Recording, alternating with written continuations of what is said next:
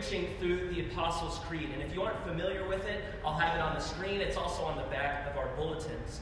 And we say every single week, I believe in God the Father Almighty, maker of heaven and earth, and in Jesus Christ, his only Son, our Lord, who was conceived by the Holy Spirit, born of the Virgin Mary, suffered under Pontius Pilate, was crucified, died, and was buried. He descended to the dead. On the third day, he rose again from the dead, and this is when we say, he ascended into heaven and is seated at the right hand of the Father. Now, Christians often know why the earlier parts in the Creed are good news. We get it. We get that Jesus died on our behalf. We get that he was born for us and he came into this world to serve and lift us up. He came to die for our sins in our place. But why do we believe that that is good news? Last week, one of the ways that's really helped me understand the Creed is to think about it this way. Everything that is said about Jesus is for us and for our salvation. Jesus was born for us. He suffered for us. He descended to the dead for us.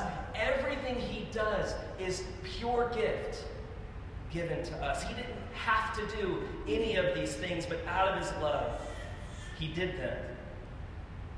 But that means that God's Son was free to be in heaven where he belongs, and he could have chosen not to come to us.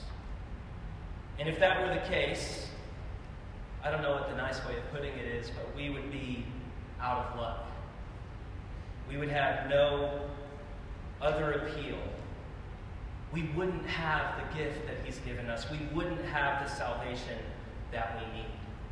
So, if heaven is where Christ belongs, and he freely comes to us, then there must be some good news in there.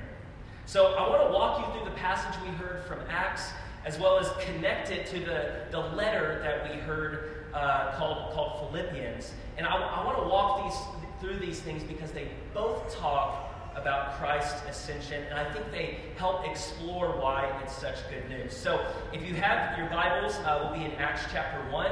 We have these black Bibles in the pew racks in front of you. Acts chapter 1.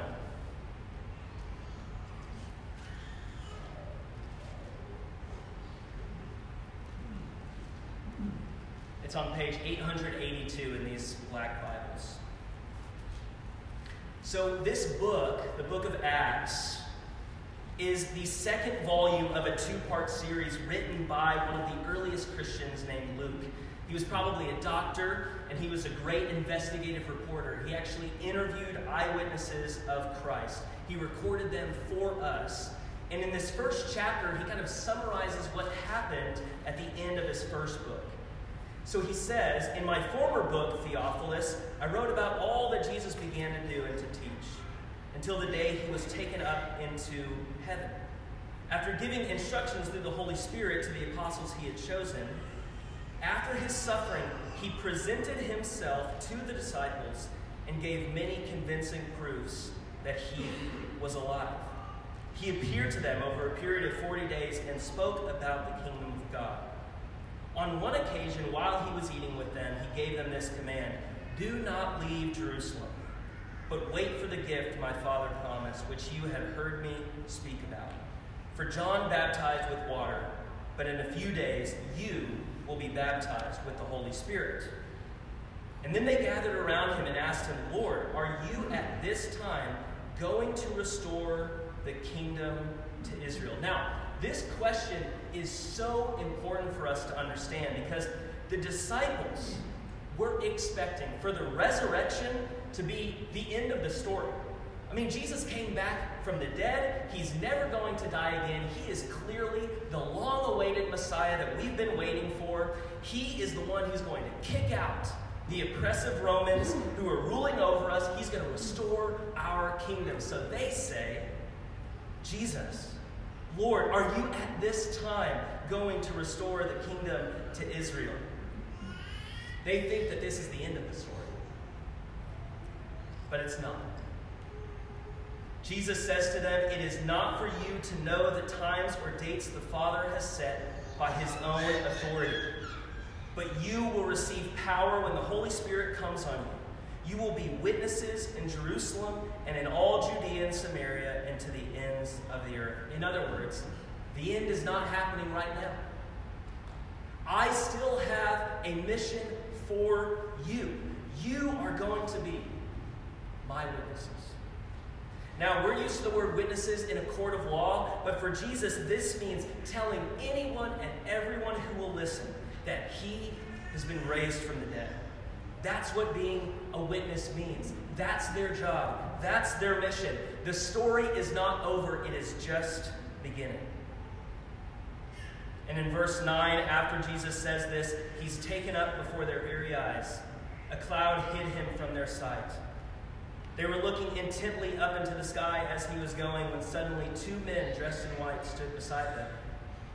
"Men of Galilee," they said, "why do you stand here looking into the sky? This same Jesus who's been taken from you into heaven will come back in the same way you have seen him go into heaven." Now, this part of the passage is so helpful. It clears up any misconceptions we may have about the ascension. Basically, the 2 angels appear and say, "Hey guys, why are you looking up?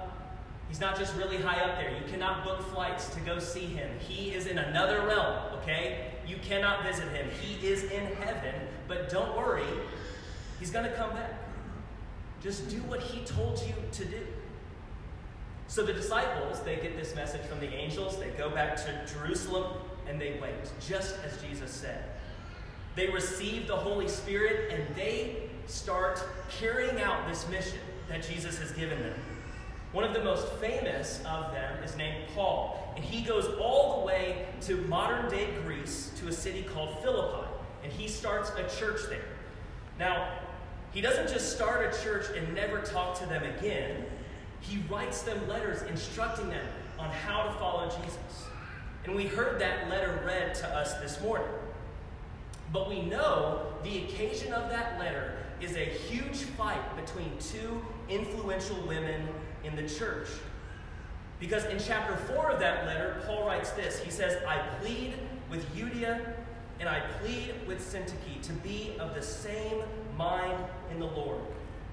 I ask you to help these women, since they have contended at my side in the cause of the gospel, along with the rest of my co-workers."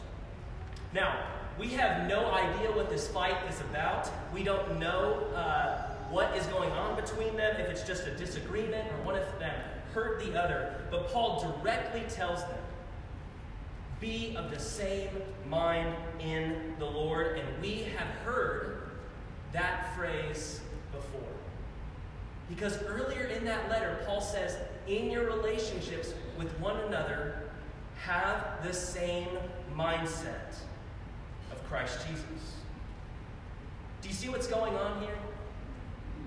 This church has received the Holy Spirit, which is exactly what Jesus told them would happen. They spread out exactly as Jesus told them to do. But that doesn't mean they're perfect. They still have problems. So Paul writes a letter to them saying, I plead with you, be of the same mind in the Lord. And that's when this beautiful hymn, this beautiful worship song is quoted by Paul. We heard it read this morning, and so many scholars believe that this was actually a worship song. Just listen to these lyrics. Being in very nature God, he did not consider equality with God something to be used to his own advantage. Rather, he made himself nothing by taking the very nature of a servant, being made in human likeness, and being found in appearance as a man. He humbled himself by becoming obedient to death, even death on a cross. Therefore, God exalted him.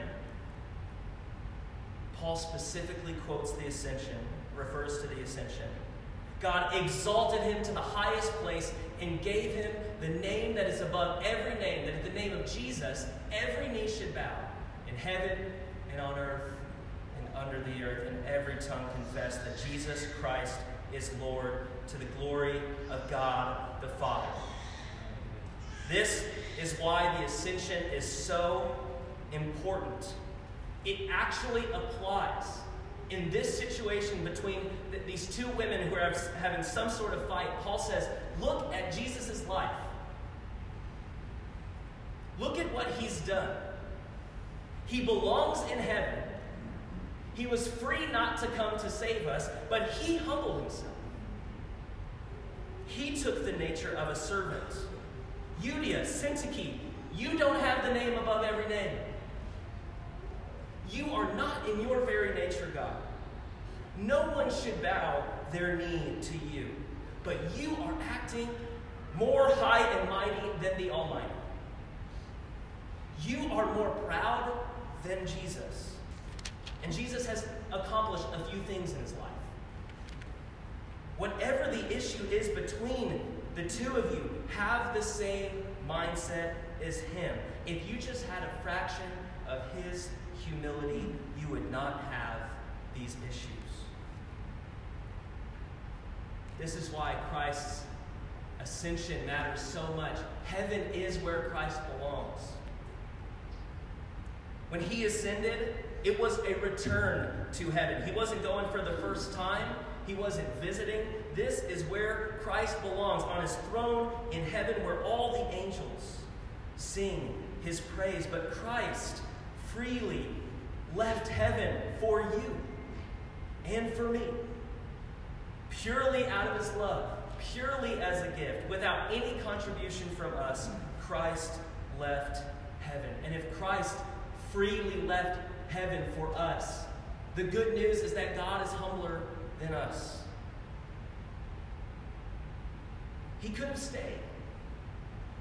He didn't have to do what he did. But God is humble. God is willing to come to our level. God will come to us even when we're arrogant and prideful. And so if Philippians 2, that whole section that I just read, really is a song that the early Christians sung to each other, what Paul is saying is, put your worship into practice. Act like the Jesus you sing about. You sing it to each other all the time. He humbled himself. And if you worship him for his humility, the fact that he came to us, why don't you put two and two together? You're fighting each other. You're arrogant. You don't have the same mind. But you should have the same mindset as Christ. Every week, Ben puts together all of the songs that we sing in conjunction with the passage that we read. And he puts a ton of time and energy into this. And he does this, and I know this to be true of Ben. He believes that our worship shapes who we are. The way we worship ought to transform the way we live. The songs we choose, the lyrics they have, the way we sing those songs, the prayers we pray, the communion we share in, all of it is meant to shape us, to transform us. When we hear in the prayers of the intercession someone come up here and mention the names of the people in this church, that is meant to transform you. What you could do is go up to that person that you heard in that prayer and say, how are you doing? When we sing a cappella, we are being formed to rely on each other, for everyone to sing and everyone to contribute and all voices to be heard. When we confess our creed together, we stand while we do that because we're saying we will not back down from our faith. All of worship, all of the different ways we worship transform who we are, and Paul believes that. He quotes this hymn that they sing back to them because he believes worship transforms us. I was part of a church for a while that invited everyone up to the front for communion. And I had grown up in a church where we all received communion in our seats, but each week the minister would invite us up and we would kneel at a bench. And the minister would come around and give each person the bread and the cup. And the church was so small that the minister knew each person's name. And each time I would kneel and hold out my hands, and he would say, Mitch, the body of Christ, broken for you. Mitch, the blood of Christ shed for you. And it shaped me. Because it wasn't just a general audience that he was speaking to. He was speaking on behalf of Christ and saying, this is for you. Each week, one member of that church named Phil helped one of the older members of our church walk up to the front. She couldn't walk unless she was had her cane with her, and so he would hold out his arm like this and walk her up to the front. And he would kneel down every week and hold out his hands above his head and receive communion that way. Because he knew he needed the bread and the cup that Christ gives to us. The way that they worshiped, the way that they received communion transformed me. Because the way we worship transforms the way we live. A while ago, Allison brought home this book called Every Moment Holy, and it has a lot of different prayers for a lot of different occasions, and one of the prayers is for a husband and wife at the close of day. And we've been praying it together, and I just want to read one of the sections. It says, we say this together: we are weak, we are jealous, we are easily wounded, we are petty, we are embittered, we store up remembrances of wrongs. We're insecure, we hurt one another, we do not deal with our conflicts well. We fail to love as you, Christ, have loved us. Forgive us even the failures of this day. And then in italics, the book says this: silence will be kept. If either husband or wife has need to make amends, they may do so now. That's when we say, who wants to go first? It has been so challenging and so important. Because it's not just the way we worship in church that transforms us, it's the way we worship outside of the church that forms us. How we worship and pray and eat in our homes, at work, on vacation, shapes and transforms us. Paul believes this because he quotes a hymn back to the church that sings it and says, you need to remember this. You better not sing these lyrics to Jesus if you're not going to act like he did. Jesus belongs in heaven. He ascended into heaven and is seated at the right hand of the Father. We should all bow down to him, confess his name, and worship him. But do not resist. The way that you worship ought to change you. He already has the name above every name. You're not going to give it to him when you sing. He's changing you when you worship. And that's why the ascension is good news. Christ humbled himself. He took the nature of a servant. He is way more humble than we are. But he returned to heaven. And from heaven, he transforms us through our worship of him.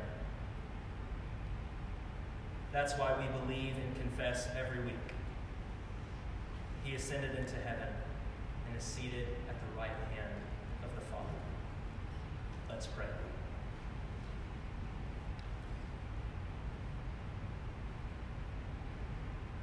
Lord, we acknowledge that heaven is where you belong. You didn't have to come to save us. We didn't earn your salvation. You came freely. You were sent from the Father to us. You left heaven freely. You humbled yourself. You took the nature of a servant. You died a humiliating death for us.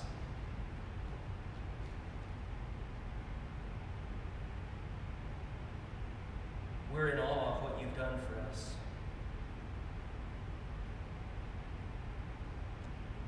We pray that as we worship you, in gratitude for all that you've done, that you would change us. You would use the lyrics of our songs and the way we do communion and so much more to change who we are. We want to be humble like you. We want to be transformed. We acknowledge and celebrate today. You ascended into heaven, and there you are seated at the right hand of the Father. And it's in your holy and precious name we pray. Amen.